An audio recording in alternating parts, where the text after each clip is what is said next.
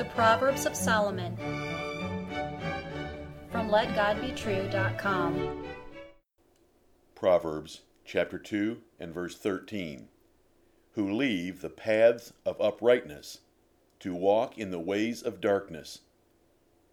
Hear the words of God and Solomon again. Who leave the paths of uprightness to walk in the ways of darkness. Are you on the right road with your life? Will you stay on the right road?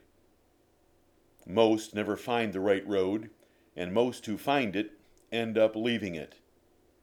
Many who left it want to keep you from the paths of uprightness, to get you lost with them in the ways of darkness. This proverb is part of a long description of evil men and women that are a threat to your success in life.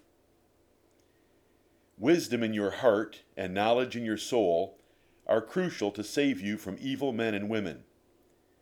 Do not limit the value of wisdom and knowledge to positive blessings like financial, marital, or professional success. For wisdom and knowledge are also the vital means to save you from corrupt men and women that by lifestyle, philosophy, and intent hope to ruin you. Backsliders are a grave danger. Carnal Christians threaten your soul. Evil men do not stay in the way of righteousness, even when taught well. They soon compromise what they were taught in order to pursue sin. The purpose of wisdom, knowledge, discretion, and understanding is to save you from such wicked men.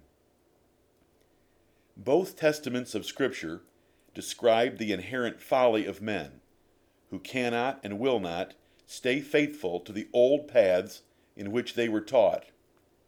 There are numerous examples in both the Old Testament and the New Testament.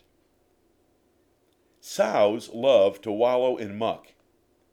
You cannot change a sow by cleaning it and leaving it in a flower garden. It will quickly turn that flower garden into muck so it can be a sow. A dog will eat its own vomit, no matter how many good behavior classes you take it to. Fools cannot stay away from sin for long, but you can stay away from fools. It is your duty to learn the wisdom, knowledge, discretion, and understanding of God to avoid compromisers and their sins. Every man should be solidly established in the Word of God to despise and reject any other opinion. But this requires learning wisdom. God hates backsliding, and He severely punishes those doing it. When God blesses you with the truth, which is a great benefit, He expects you to use it or lose it. For the privilege of knowing the truth, you will be judged with greater severity for turning against it. Paul severely warned the Hebrew Christians several times about turning back from the truth. You live in the perilous times of the last days.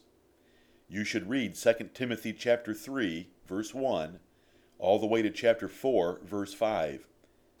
These 22 verses from Paul to Timothy foretell the rise of an effeminate and compromising brand of Christianity, which is obsessed with pleasure and has only a weak pretense of religion.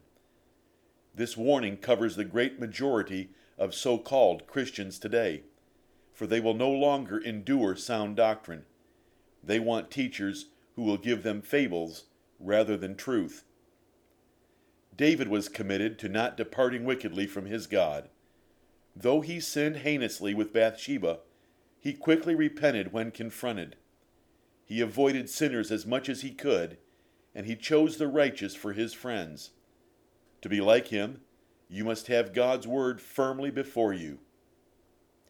A primary purpose of a local church is to keep each other from departing from the living God through the deceitfulness of sin. And it is the duty of parents to indoctrinate their children against it. For the glory of Jesus Christ and His gospel, you should either convert or reject all backsliders. Amen.